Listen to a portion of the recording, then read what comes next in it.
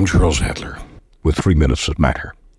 Bob Rae is a former Ontario Premier, a former interim Liberal Party leader, a Rhodes Scholar, and at this moment Canada's ambassador to the UN. Bob Rae has a private Twitter account in which he says his opinions are his own. They do not represent the government of Canada. That has never been more true than it is right now. A tweet the whole world is retweeting and liking from Bob Rae says, and I quote, "Need to understand the systematic, brutal cruelty of Hamas.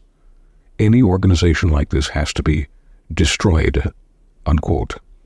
The words are attached to other words spoken by a volunteer rescuer in southern Israel, eyewitness to what Hamas did to men, women, children, babies, the torture and mass murder of civilians.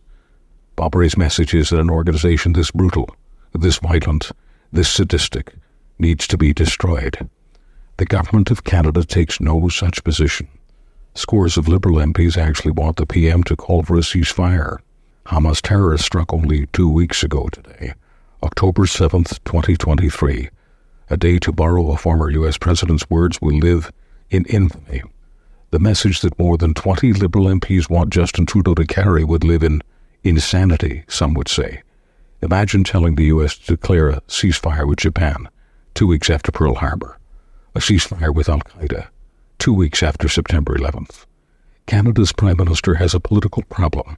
If the Conservatives agree with Canada's ambassador to the UN, Bob Rae, and the Prime Minister is found equivocating on the biggest geopolitical event of this year, perhaps this decade, Canadians may view Poilievre as a better representative of Canadian values than the current office holder.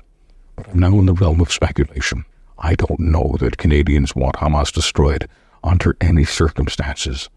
No data to support that.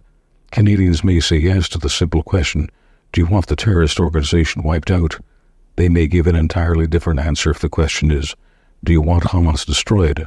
Even if the military operation to end Hamas may cost the lives of 100,000 Palestinians in Gaza. Tough times come with tough questions. Life is not a video game. This is real, a real war, real suffering. While Canadians can make judgments about Bob Rae and Justin Trudeau and Pierre Poilievre, the war is not about them. But this war that Hamas started 2 weeks ago today, with the mass slaughter and torture and kidnapping of Israeli civilians, is not anywhere close to a ceasefire.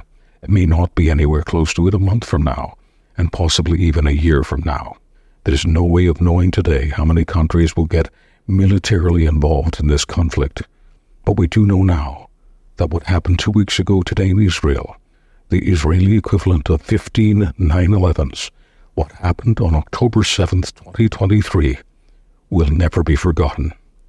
Never. I'm Charles Adler, with 3 minutes that matter.